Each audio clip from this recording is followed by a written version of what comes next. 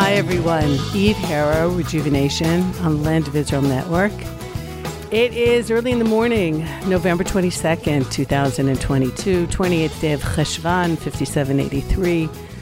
Next couple days, the Jewish calendar year reflecting the new month of Kislev, which means that Hanukkah is right around the corner. Even though I landed here just yesterday, after 2 weeks in the States, talk about that in a minute, and it was beautiful outside. Left Newark, New Jersey, it was 30 degrees Fahrenheit. Landed in Israel, and it was 30 degrees centigrade. So it was a nice homecoming, although now it looks like fall is setting in. So I got that little brief flurry of, this is why I live here. It is so warm, and the sunlight is so amazing. Of course, I live here for many other reasons, but it was definitely a nice welcome home. Pretty intense trip. Wasn't able to do a podcast last week. Was just caught with different time zones and different things going on. Intense good and intense bad. Saw family, which is always wonderful. Really relatives that I love very much. Also found out that someone whom I love very much is dealing with a crisis, and of course that needs to be prayed for and is very much on my heart and my mind, and makes me realize, if I didn't realize it before, and we should all realize it, how precious every day is. In Hebrew, we say when we get up in the morning, Modani lefanecha, like thank you God for just putting my breath back in me, and that's how we start the day. And maybe that should be enough. It's not enough, of course. We all have things that we have to do. But actually, that's kind of the theme of today's podcast, is entitlement and lack of gratitude, something that I unfortunately encountered when I was in the States. I realized it's been, because of COVID and all that. So it's been a while since I really went out and spoke. I speak here in Israel, obviously, when I'm guiding, and I speak and I teach. I realized how difficult it is to take it on the road. I also realized how important it is to have somebody from Israel, lives in Judea and Samaria, who's understands a lot of the nuances here of life in the Middle East, and also a lot of history. That's what my brain is packed with, and also understanding to some degree, or being able to explain at least why people do things and not just what they do.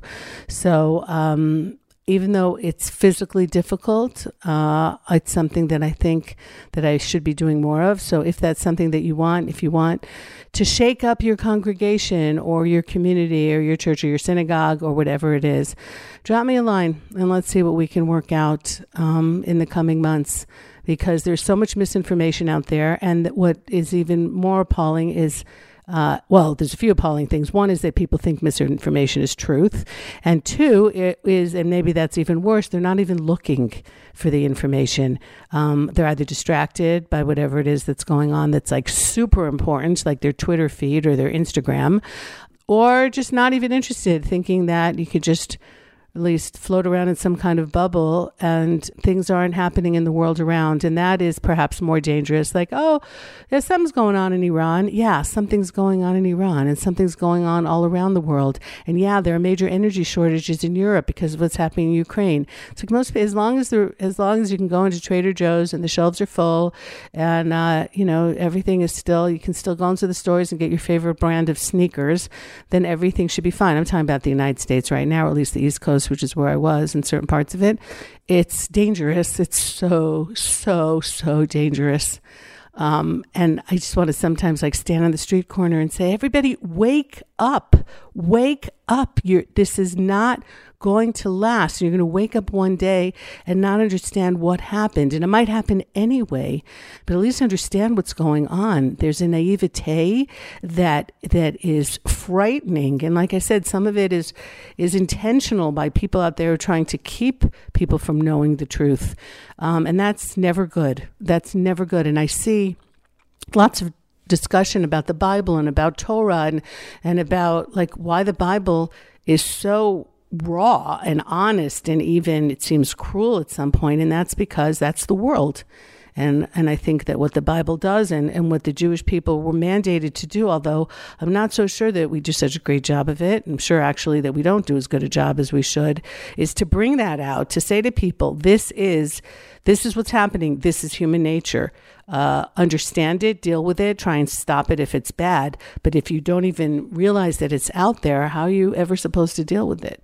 So my talks were really like a blend of a lot of that, of Torah, of realpolitik, of day-to-day, of psych, of why people do things.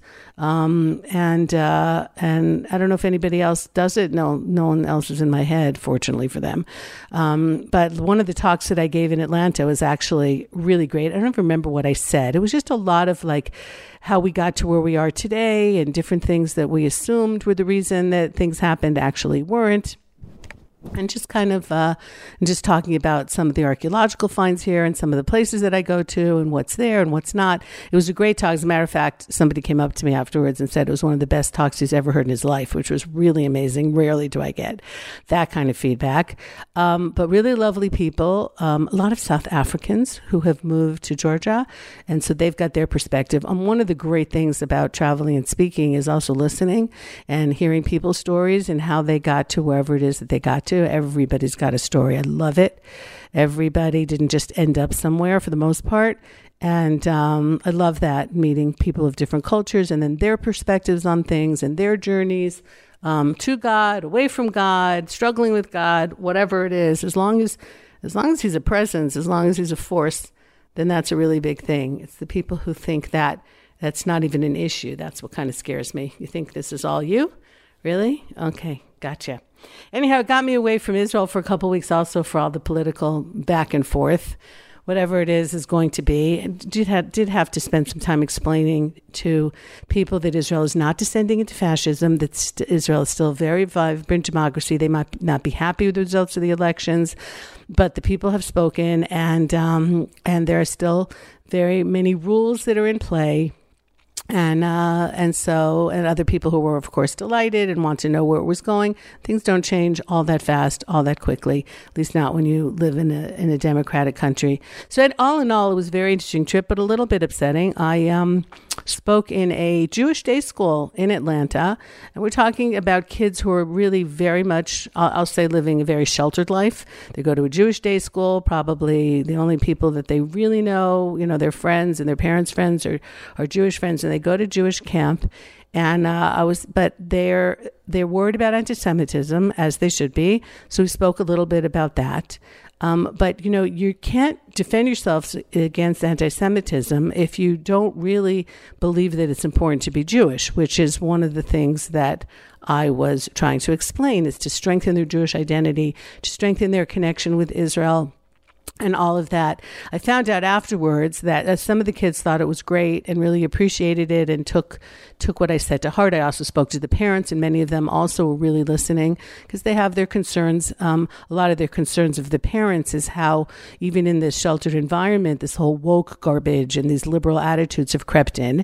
I got a taste of that myself because I heard that a couple of kids, not everybody, the word made it back to me, that a couple of kids thought that I was racist for telling Jewish kids in a Jewish school that they should strengthen their Jewish identity and when they get older, establish Jewish families.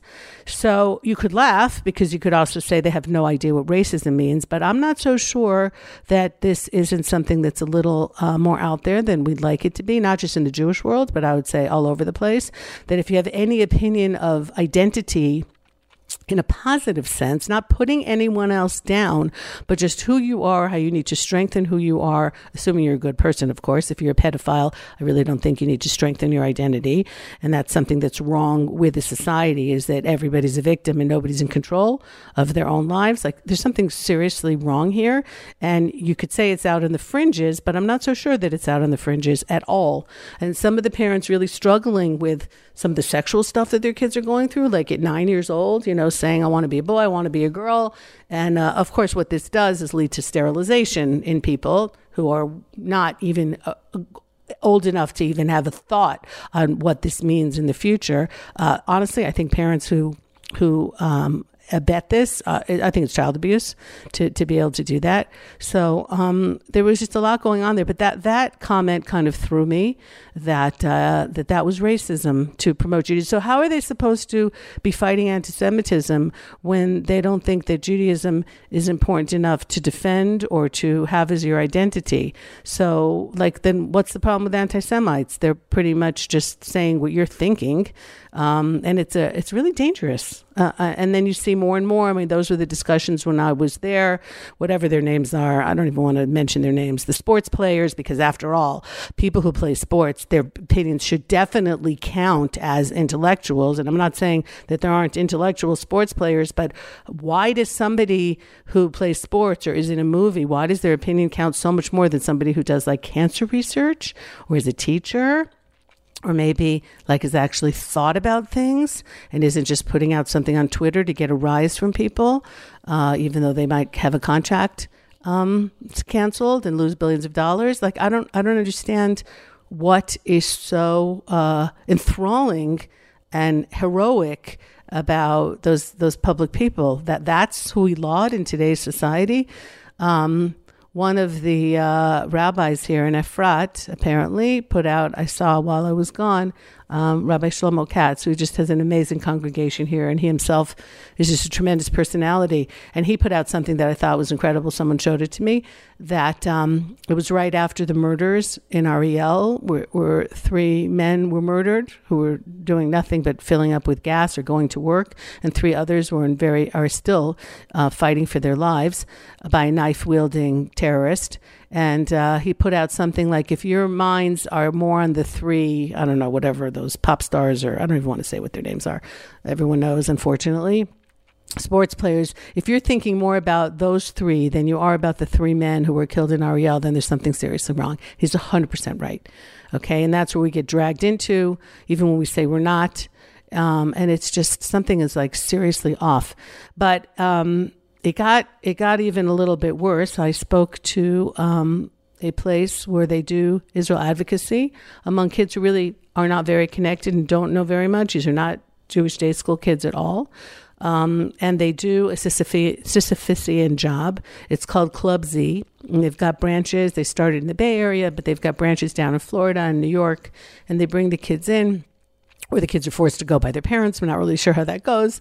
To hear about Israel, they bring in different speakers. And I was the speaker last week. And it was interesting. The kids need to learn more about the history and the context, but they were polite and they were attentive, had some really good discussions until the last meeting, where there was one kid who didn't know very much at all. And I find that, an arrogant ignoramus is probably the worst combination. But anyway, he said something to me. We were talking about Israel. We were talking about the army and the obligations of going into the army, even though I said that only 50% of Israelis serve in the army, which I thought was a problem because you need to give to your country. You need to connect to your country in some way. It could be national service. It doesn't have to be. But one of the kids said to me, he said, it's not good to go into the army. People come out with a lot of problems. I said, yeah, sometimes they do. It's not a great situation. It's not the ideal. But if you want to keep your country free and safe, somebody has to do that. And that necessitates having an army. And he had the gall to say to me, I'm still reeling from this, well, clearly your nationalistic impulses override your maternal instincts. If I was a violent person, I possibly would punch him in the face for that comment, especially because we are dealing with a daughter who is still suffering from PTSD from her army service, and it has been a very painful and long ride, and it's not over yet. And how could somebody say that? Mothers are just willy-nilly just sending our kids to go to the army, knowing that it's not great. Do we have a choice? So I started to answer him, but it kind of wasn't fair for me to answer him because it wasn't going to be a fair fight. I could have torn him a new one, but I didn't really want to do that because, like I said, it's not his fault that he doesn't know anything. It is his fault that he's got a big mouth about what he doesn't know. And the organizers did get upset with him for being disrespectful. and I did say to him, like, here he is sitting in his safe, place, not appreciating any of the effort that has been made for him to live in a free country and be able to mouth off like that from his entitled place. But afterwards, I was thinking more because it really, really, really disturbed me. And obviously it hit a nerve. 80 years ago, would he have said to the mother in Ohio who's sending her kid to Iohima and he's never coming home, or the mom in Wisconsin whose son is out on Normandy Beach and he's never coming home, would he have said that to them? Like, oh, obviously your nationalistic impulses, because the only reason that he could sit there and mouth off and not be living under either Russian totalitarianism or the Germans or the Japanese, or why don't you just go and name any one of the miserable regimes who could have taken over America, and it would be a very different place than it is today, and it still might happen, by the way. Would he have said that to them? Is anybody happy about having to defend themselves? But I'm sure he has. He doesn't probably know anybody who's fighting in a war. He doesn't know the sacrifices that it takes in order to keep a country free and with somewhat, anyway, freedom of speech. And I thought to myself, forget the Jewish part. Like, I don't really even care what he thinks about Israel, honestly. What about the American part? Is this what American kids are thinking? The sense of entitlement? Like, not understanding what has gone into keeping America so great, how easily it can all unravel, how people are just waiting. There's the Atlantic, Pacific, Canada, and Mexico, but they only protect you so much. 9/11 was a casus belli on American soil. That can happen again easily. Is there not an understanding of how fragile it all is? The few, because it really is the few. The majority of countries in the world and the majority of people in the world do not live in free societies. We tend to ignore them when we talk about the world. We're talking about Europe, North America, Australia, New Zealand, Israel. We're not talking about the vast majority of the world, China, Russia, almost everything in the Southern Hemisphere, where they're not free. We don't know what they're thinking. They're not on Twitter because they're too busy bringing up pails of water from the river, because they have a terrible life, and because whoever's running their regime doesn't care about them, educating their children, giving them good medical care, and all just the basics that human beings need, and freedom of religion, freedom from religion, of religion, whatever it is. And there is this appalling idea, or I don't even know, like thinking or lack of thinking among people who we would say are educated, who have all the benefits of the Western world. But it's, what education are they getting? What has failed here? Is it the parents failed? Is the society failed? Is it a failure of not having a war every couple of years like we have here in Israel that keeps you on your toes and helps you to understand how easy it is to lose all this? So in Israel, there were times where I could go up to the north and I could watch Al-Qaeda bombing villages from the Golan Heights in Syria, or go down south to the Negev and hear gunships and helicopters in the Sinai as the Egyptian military or whoever went after Daesh or some of the really bad guys who were sitting in the peninsula. Not to mention daily terrorism and rockets coming over from Gaza. I mean, it's not like we don't know what's going on here on a minute-to-minute basis. But do other people? Do they realize how fragile their own societies are? They're just not paying attention. And you read about Europe and how Belgium has more mosques than churches now, how major areas of Sweden, people won't venture out, and how the continent is just being taken over. They opened the door themselves. I don't know if that makes it worse or better, that there wasn't an actual war. There was just like a slow infiltration under the guise of human rights and of helping others, and not realizing that it's not what you think that's important when something happens. It's how the other side is interpreting it. So you're thinking it's largesse and willingness to help others, and they're seeing it as weakness and inability of them to take over your society and not keep it the same society. It is so frustrating, and I can't change that, and I'm not a politician, and even if I were, I wouldn't be able to change it. This is too big for any one person, even a woman, if you will. But what I can do is try and sound out about it with other people who are doing the same, but I don't know who's listening. I don't know if enough people are listening. If you're not listening to this podcast, then you're listening. But am I preaching to the choir? Probably. But it doesn't matter, because if you're not actively doing something, then you are aiding and abetting the people who are trying to take it all apart. And I was talking to somebody, I might have mentioned this on another podcast, I don't remember, but I was talking to somebody a few weeks ago who was saying he was reading the Bible and all these awful things that happen in the Bible, and how appalling it is, and how can we be proud of our history? And I said, you don't have to be proud of what happened 3,000 years ago, but the very fact that you're appalled over some of the things that were done shows the success of the Torah and of the message that the Torah gave, which I believe is mainly that there is a loving and just God out there, that every human being is created in his image. Every human being is created in his image with value. The Shabbat, I think, portrays that everyone has the right to a day off, to rest, not just live in servitude to somebody else, no matter how powerful they are. And there's a lot of messages there that I think have gotten lost in the shuffle, have gotten lost in a lot of the details of the religions, including and maybe especially Judaism, something that bothers me. Like the bigger picture got lost here of how we changed the world, how monotheism and how the understanding of the God, of the Creator in a different way, really, really changed the world, so that when something terrible does happen, it is seen as being appalling, a mass murder or something like that. Otherwise, in the ancient world, it wasn't appalling at all. It was just business as usual. Go read about the Assyrians. Go read about the wars that they fought and how awful it was. And not just them, but not so far into our past, but the Spaniards did in South America, what the British did in Africa.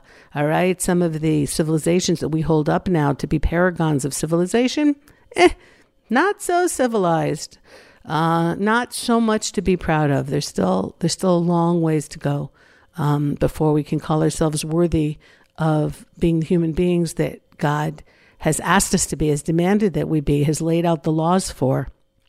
If people weren't ripping the limbs off of living animals, you wouldn't have a law against that, a biblical law against what's called ever min achai, against ripping a limb off of a living animal and eating it. If people must have been doing it, otherwise they wouldn't have said not to do it. And so it's there. The question is, do we understand it in its deeper sense of the joy that we should have in creation, the joy that we should have in being human beings, the challenges for each one of us. There's not one of us on this planet that doesn't have some kind of yearning to do something that's not good for somebody else, okay? And it doesn't have to be dropping a major weapon, which, by the way, the only time that nuclear weapons were detonated, atomic weapons were detonated in the world was by the United States, Hiroshima and Nagasaki. So we can worry about some of the other really bad people in the world. But let's not forget that. Was it justified? Well, it saved probably hundreds of thousands of American lives. So was it justified? Yeah, if you're living in Japan, though, I don't know if it was justified. Okay, it all depends on how you're looking at it. But let's just keep ourselves just a little bit humble about that. Okay, and about the things that have been done to get the world to where it is, and try and do better. But if we don't discuss this, and if the kids especially, and it's not just the kids, don't know their history and don't know, we learn just certain things and don't know the bigger picture of the history of mankind in all its horrificness and also all its glory, where people stepped up, where people were greater than the moment demanded, which is, for me, one of the major reasons that I live here in Israel, because I have seen a greatness of human spirit that defies anything that can be explained, anything. When people do exactly the opposite of what a normal human being would do, when they run towards something bad that's happening in order to help others, when they don't think of themselves first. So to be told by a twit, a 17 or 18-year-old know-nothing in New York, that is against maternal instincts, it's incredibly hurtful and incredibly painful that it's not understood how difficult this all is. But the choice is, if we don't, are worse. And in that pit of ignorance are falling a lot of people who should know better. And if they don't know better, they're going to find out pretty soon what it's really like. that what we're doing here in Israel and what a lot of other countries are doing, not enough, but I would hope still the United States is holding that evil wave at bay. And it keeps coming. It keeps coming. But to not even think, not even understand the fight that you're supposed to be fighting is like tragic beyond words. Anyway, that was my trip to America. Home now. Have a Thanksgiving Day trip, sold out bus to Ashkelon on Thursday. And it's important that it is Thanksgiving and that we do give thanks for the freedoms that we live in. I don't live in America, but I think Thanksgiving is a great holiday. And we're going to have turkey and all the fixings for our Shabbat dinner, which a lot of expatriate Americans do, to give gratitude for what we have. And also, like, who doesn't love really good cranberry sauce and pumpkin pie? So there's that. And then there's a Hanukkah trip about the Hashmonaim going into the area in which they live. That'll be December 21st. And other things that I'm planning and private guiding and wonderful people who are coming here. And if they go out with me for a day, then their eyes are going to be opened to some things. They're not just going to see, oh, this is a really nice building and this is when it was built. They're going to hear why it was built and what was going on before and what was going on after and the context of all of that, in addition to having really great food. And just enjoying a country that is struggling all the time, not because anybody is demanding it of us, but because that is who we are. To be better, to do better, to set an example. Not everybody, far from everybody. Usually the ones you're reading about in the newspaper are the ones who are not necessarily succeeding. But the so-called little people here are really something else. And hopefully worthy of God's love, as is everybody listening. And so that's it for now. You got a half-tired Eve this week. Hope that next week I'll be more cogent and also start getting some guests back on. I've got a whole list of people that I've been wanting to interview, but everybody's busy in different time zones and all of that. So we're going to get back on that. Thanks to Ben and thanks to Tabitha. Eve Harow, Rejuvenation, home again in the land of Israel. Take care, everybody. Happy holidays. And goodbye for now.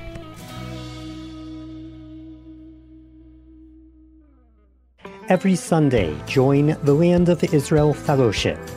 This live interactive Zoom experience is hosted by Jeremy Gimpel and Ari Abramowitz, with participants from around the world. Enhance your faith, deepen your understanding, align your destiny with the Land of Israel. To join, visit thelandofisrael.com/fellowship, inviting the world to learn Torah from Judea, a new cycle, a new world.